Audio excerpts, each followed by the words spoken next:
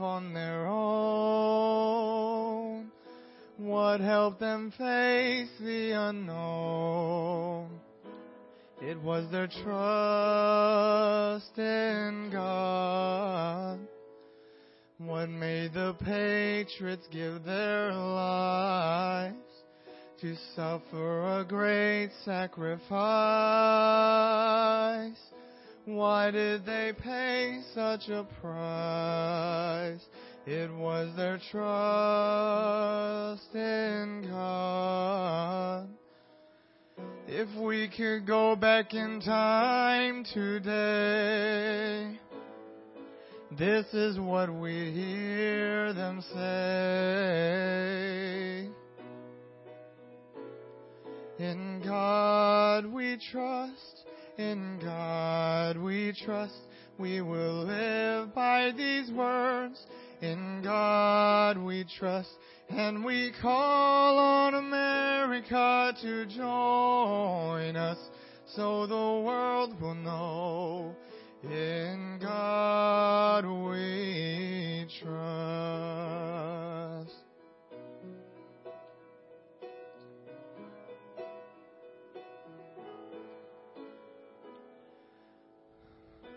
They faced what made this nation strong, and faith must still lead us on.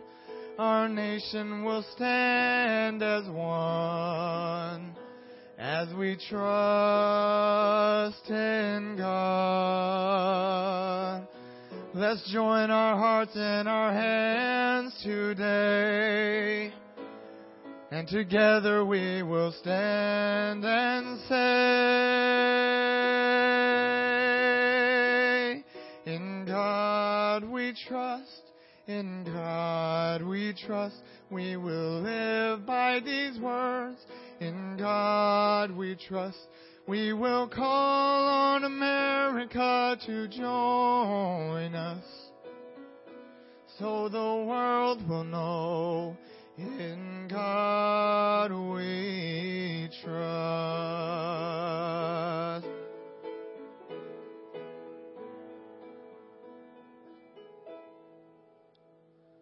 In God we trust, in God we trust, we will live by these words. In God we trust, we will call on America to join us, so the world will know, so the world will know, so the world will know, in God we trust.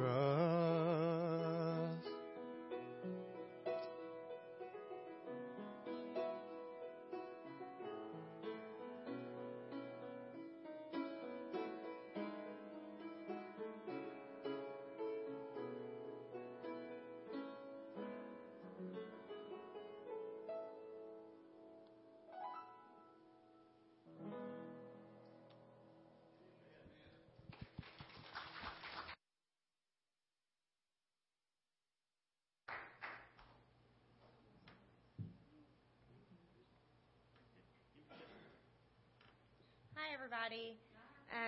I'm Jada, for ones that don't know me. For all the ones that do, I just want to thank you. I might cry. I just want to thank you for all your support that you've given me when I went to the Potter's house. I guess I can give a little bit of my testimony. It started off when I was a little girl. My mother wasn't around when I was a little girl, and it's just, I didn't understand, because everybody that would come over, like my dad's friends that would come over, because I lived with my dad, it would be, them, their wife, and their children, and I would always play with them. But I just knew that something was missing, and I just thought it was my mom at the time. And then I lost my father. He had to go serve some time at the federal penitentiary, so I felt like I was unwanted, because he was all that I knew. After that, just growing up, because I just kind of moved around, and I was a little bit unstable.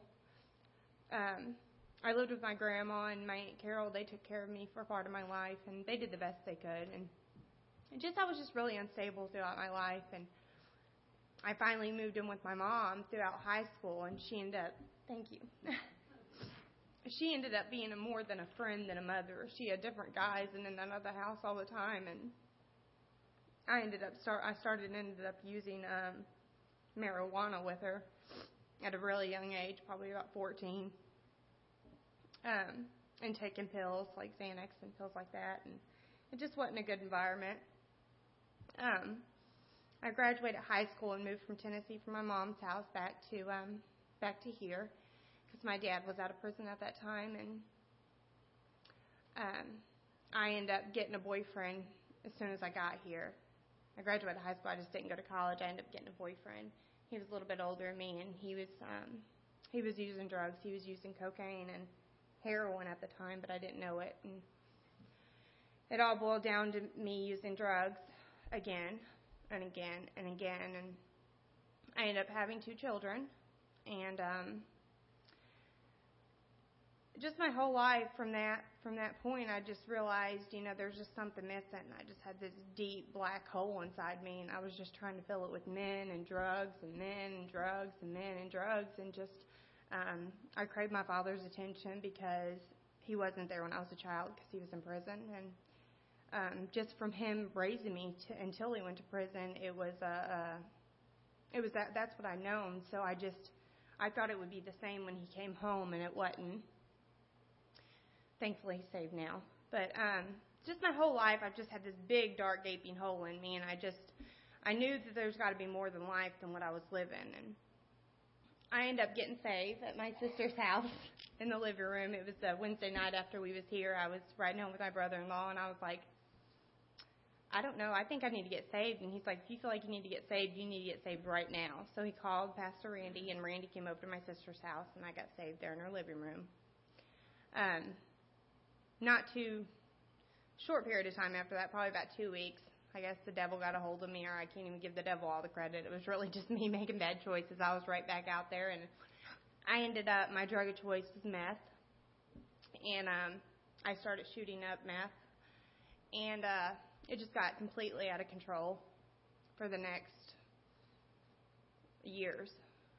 And I wanted to quit doing drugs, but I couldn't. I knew how to get sober, but I didn't know how to stay sober.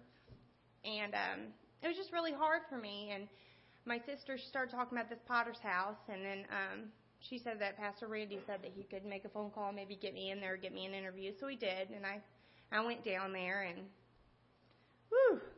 I went down there as just a filthy, filthy, dirty girl where God met me there, and He just grabbed me up, and I just learned about Him. I learned all about Him, and it's just amazing to see Him work. Seeing Him work just made it a lot more real to me than what I felt, because just seeing Him work on the girls that was around me from just the transformations was amazing. And what God's done in my life since I've came home, I'd spent 7 months down there, away from my family, away from my children, away from everything I knew. I just got put in this house with 20-something girls, and we just read our Bibles, and we got to know Jesus. And Miss Cherie, she taught groups every 5 days a week. But since I've been home, God has brought both my little boys are here at church with me, and of course my relationship with Him is probably the number one. It is the number one thing in my life. So that's about it. Okay.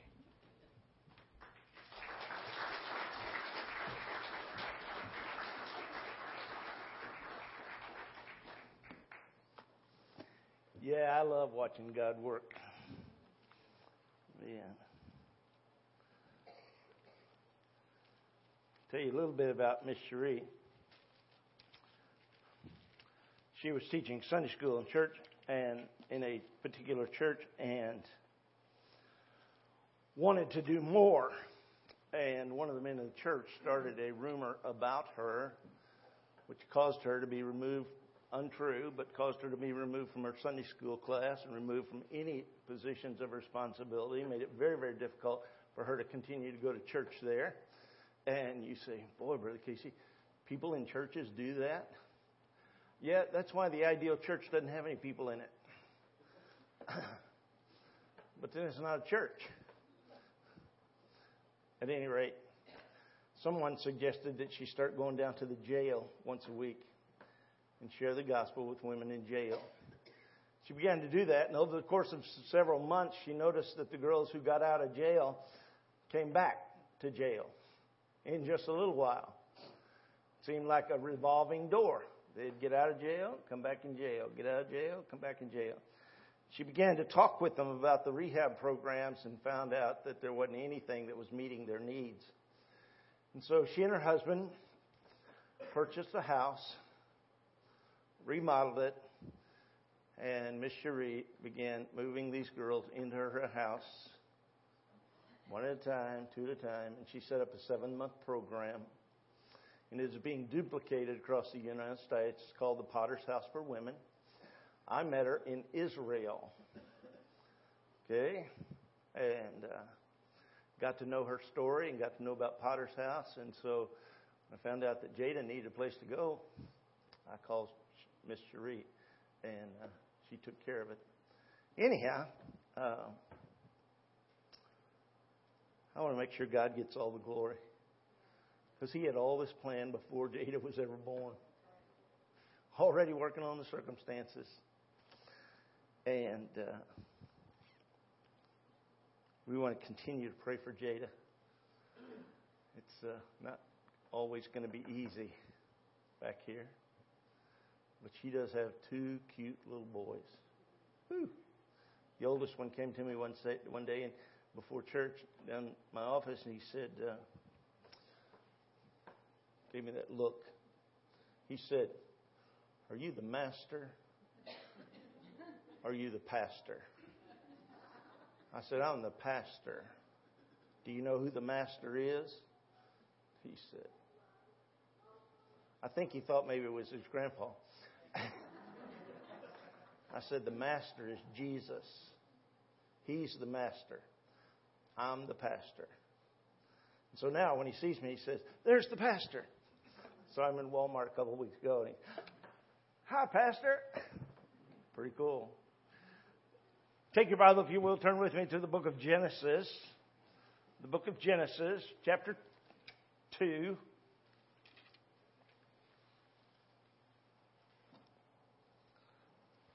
This morning I want to speak on the subject of promises of God. The promises of God. We're not going to deal with all the promises of God. We're going to deal with 2 or 3 of them. But I want to point out the significance of God making promises. Because the promises of God in the Scripture are said to be yea and amen. Yea, meaning God's going to do it. He always keeps His word. And amen, meaning let it be so.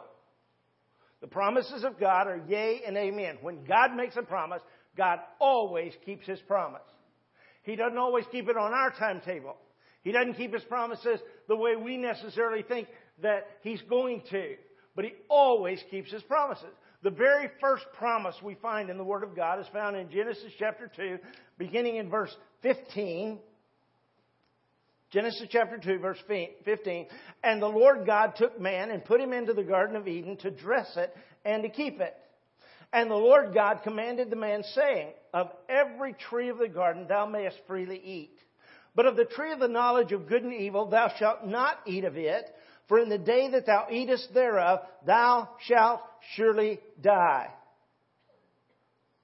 Let's bow together in prayer. Father, we ask that you would make your word very clear and very plain to us today. Help us to understand the significance of your word, the importance of your word, the authority of your word, the necessity of your word. And may we apply it to our hearts. We pray these things in Jesus' name and for His sake. Amen. Satan, in chapter 3, came to Adam's wife Eve and said, "Yea, hath God said that in the day you eat of the fruit of the tree of the knowledge of good and evil." Oh, no, yea, hath God said you may eat of every tree of the garden. And Eve said, yes, every tree but one. And God said, don't eat of it and don't touch it. God didn't say don't touch it. God just said don't eat of it. And Satan said, what's the big deal? Eve said, well, God said the day you eat of it, you'll surely die. And Satan then not only had cast doubt on the Word of God, now he denies the Word of God.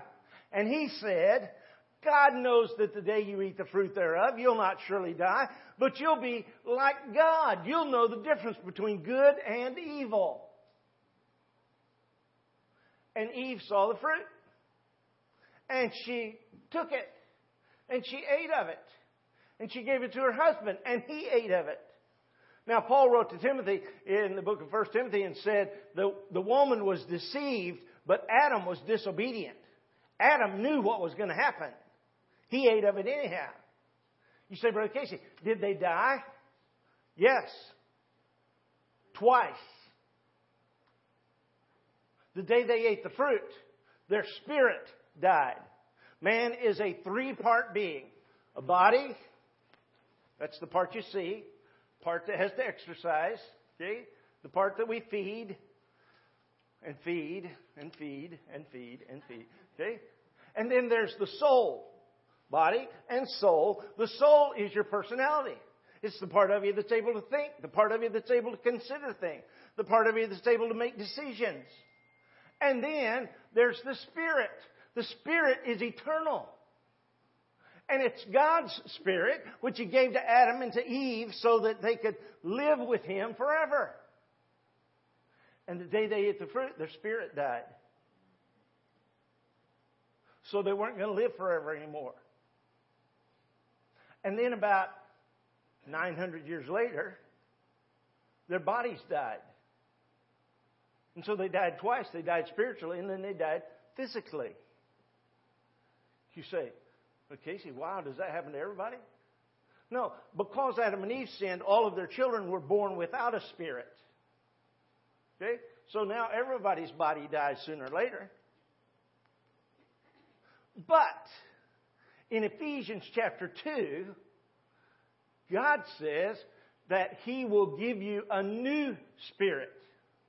He'll make your spirit come alive. Look at it with me, if you will. Ephesians chapter 2,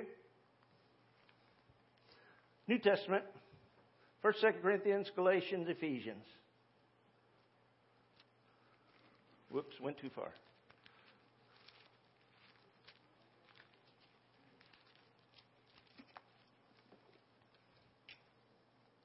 He says in verse 1.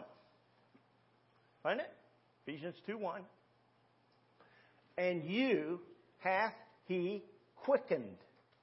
Now, what's it mean to quicken somebody? It means to make them alive. Okay? If somebody's quick, they're alive.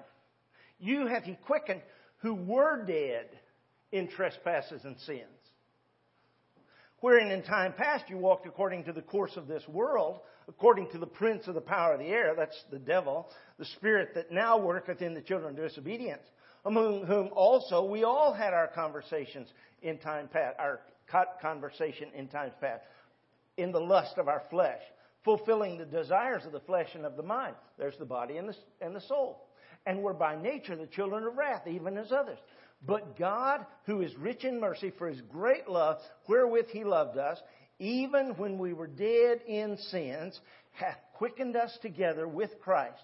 By grace ye are saved. Hath raised us up together and made us sit together in heavenly places in Christ Jesus, that in the ages to come, whenever they might be, in the ages to come, He might show the exceeding riches of His grace in His kindness toward us through Christ Jesus. For by grace you are saved through faith.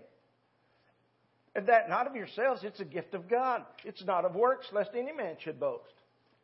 And so we have in Genesis chapter 2, the spiritual death of man and the promise that if Adam and Eve ate the fruit, they were going to die, and they died spiritually. But there's also the promise that God will give people a new spirit when they trust Jesus Christ as personal Savior. That's like way cool. You can go to heaven. Second promise I want us to look at this morning is found in Genesis chapter 9. Genesis chapter 9.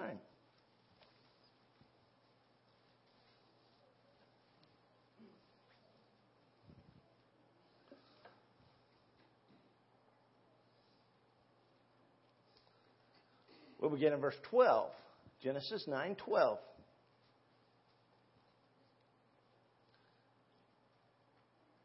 And God said, "This is the token of the covenant which I make between me and you, and every living creature that is with you for perpetual generations."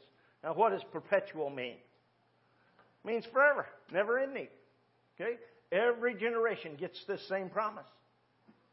So, my grandfather got it, and my father got it, and I got it, and now my son got it.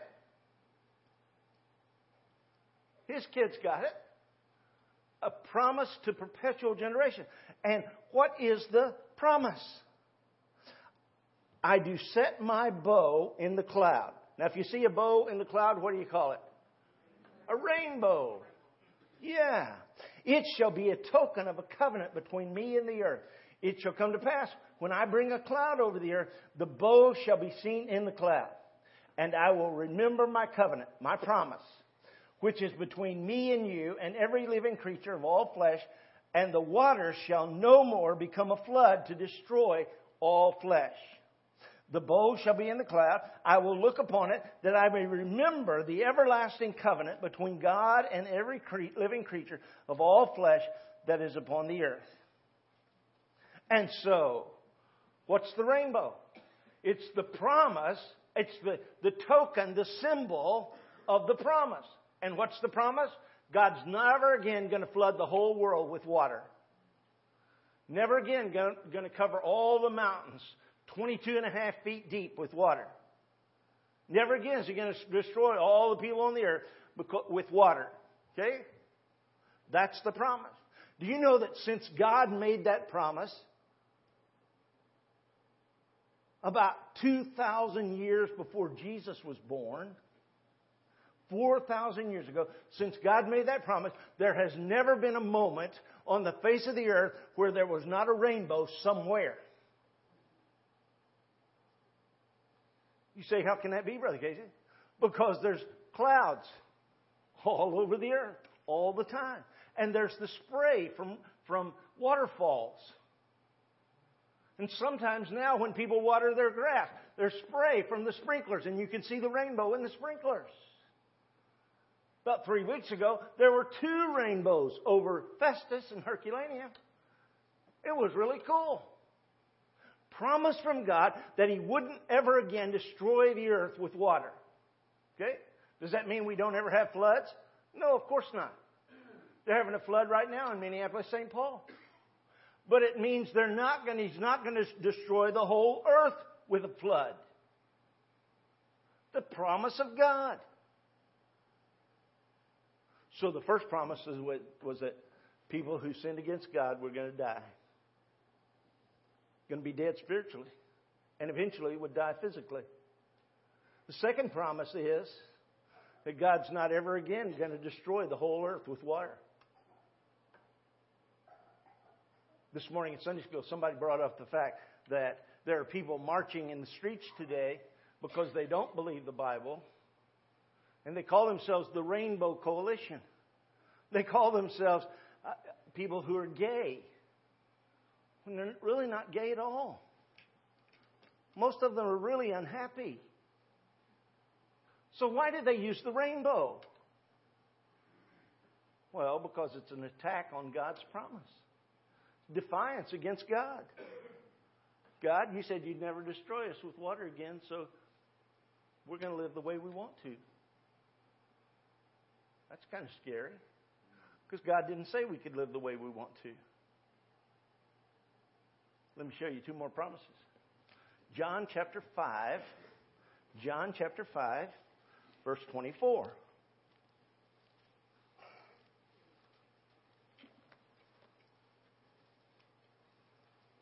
This is Jesus speaking.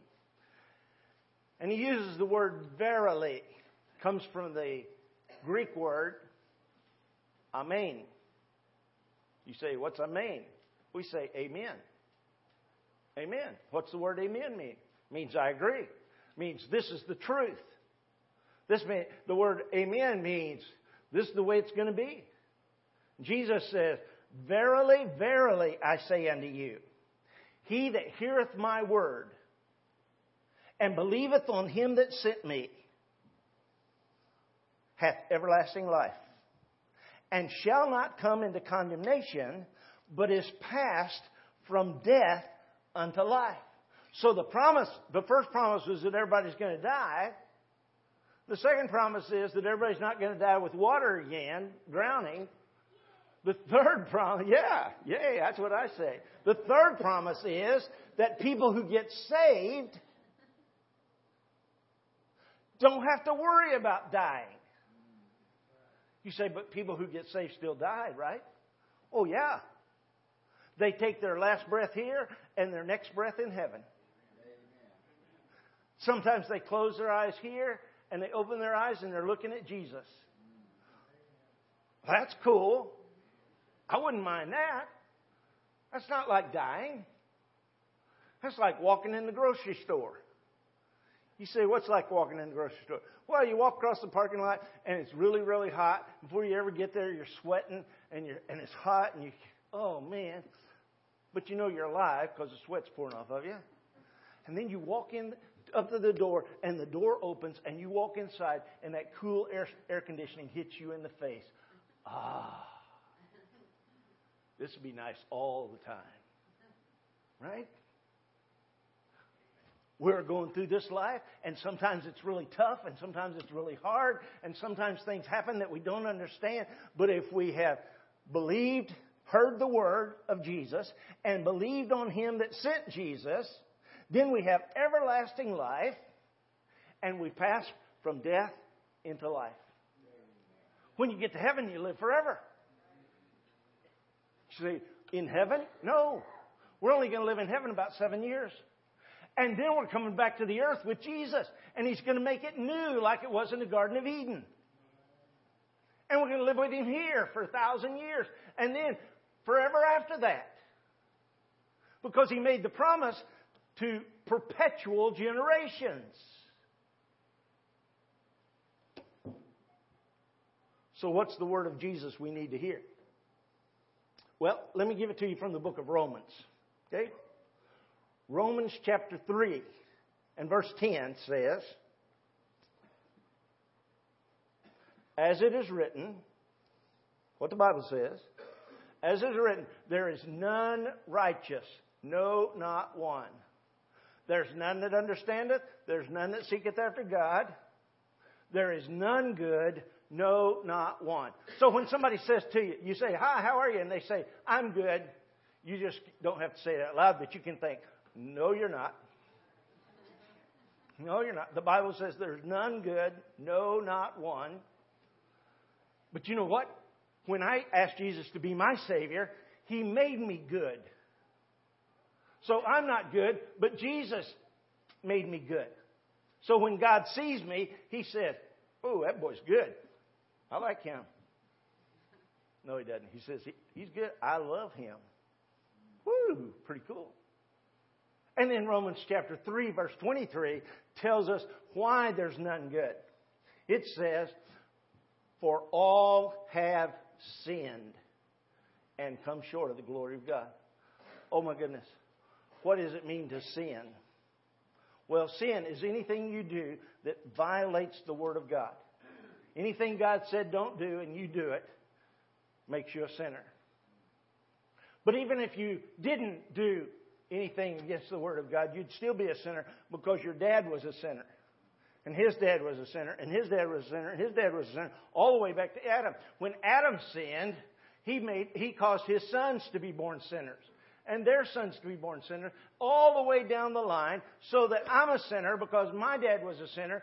And my son is a sinner because I was a sinner. Okay? It's just the way we are. We're born sinners. Mrs. Craig has a new grandson. He's about 6.5 months old. And he was born this past week. You think I'm kidding? 9 pounds, 10 ounces, 22 inches long. Okay?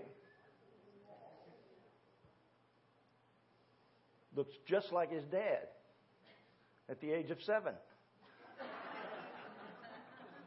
No, just kidding. But that baby's a sinner. But you know what? Because babies are born sinners, there wouldn't be any hope for us if God didn't do something. We not only would be dead spiritually, we would die physically, and then we'd go to hell. You see, Romans 6:23 says the wages of sin is death, separation from God forever. But the gift of God, everybody likes gifts, right? Yeah. The gift of God is eternal life through Jesus Christ our Lord. So how did Jesus get the gift of life, the gift of God, to give to us eternal life? He came to this earth. He lived without ever sinning. His Father was not a human. His Father was God. So He wasn't born with sin. He wasn't born a sinner. He lived His whole life and never sinned. And then one day He went to the cross of Calvary. And there He took all of my sin and all of your sin. And He died on the cross for it. Died in my place and died in your place. So He's able to give us this gift of eternal life. So, how do we get it? Romans 10:9 and 10 says that if thou shalt confess with thy mouth that Jesus is Lord, the Lord Jesus, and shalt believe in your heart that God raised Him from the dead, and we know that's what happened at Easter, God raised Jesus from the dead, thou shalt be saved. For with the heart man believes to righteousness, and with the mouth confession is made unto salvation. So with your mouth, if you say, I believe that Jesus is the Son of God and that God raised Him from the dead, that He died for my sins, then you ask Him to save you, and He's going to do it. In fact, you jump down 3 verses to verse 13, and verse 13 says, For whosoever shall call upon the name of the Lord shall be saved. What's His name? Jesus. And so you just call on Jesus and ask Him to save you, and He'll do it. You say, okay, Brother Casey, that's 3 promises. What's the last one? The last one is found in Revelation chapter 20. It's not the last promise in the Bible. It's just the last one that I'm going to share this morning.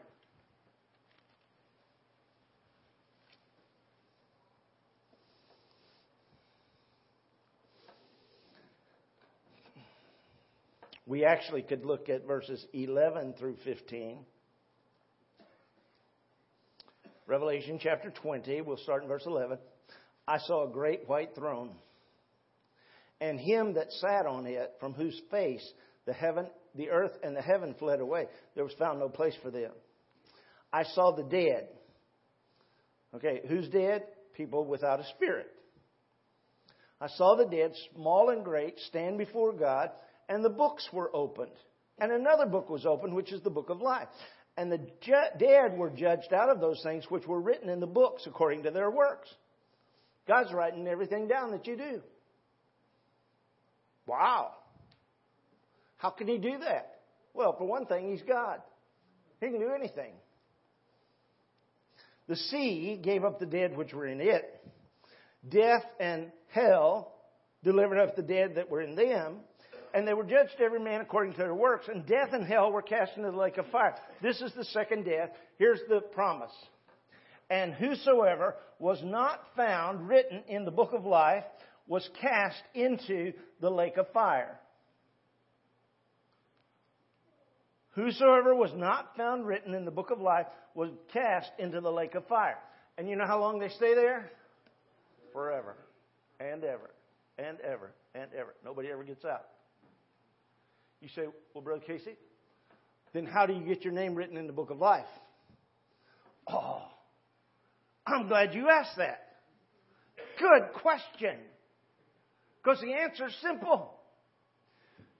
You get saved. You ask Jesus to forgive your sins and to save you, and He writes your name in the book of life. Now, if you want, sometime we can have this great long theological discussion about when He wrote your name in the book of Lamb's Book of Life and who gets blotted out and all that kind of stuff. But what you want to know is that when you get saved, your name is in the Lamb's Book of Life, and when comes time for judgment, He looks at your name and says, whoops, you're not going to hell. You come with me. We're going to heaven. Okay? And He looks, and if you're not saved, and He sees your name and He doesn't see your name in the Lamb's Book of Life because it's not going to be there, He says, okay, I gave my son to pay for his sin, and he didn't want to get saved, or I gave my son to pay for her sin, she didn't want to get saved. Get rid of them. And the angels pick that person up and take them over, and they throw them into the lake of fire. And they stay there forever and ever and ever. They never burn up, but they always burn. Because God did everything He could to help people go to heaven. And if people say, nah, I don't need God, they really mess up. Right? 4 promises. Number 1, don't eat the fruit. Adam ate the fruit. Oh my goodness. I'm not ever going to destroy the world again with water, and He never has.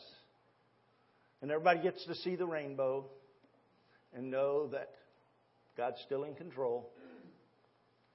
If you ask Jesus to save you, He'll do it. That's number 3. And number 4, if you don't get saved, lake of fire. That's where you're going. Okay? I'll go ahead and tell you, in a lake of fire, you don't have to lay on the beach to get a suntan.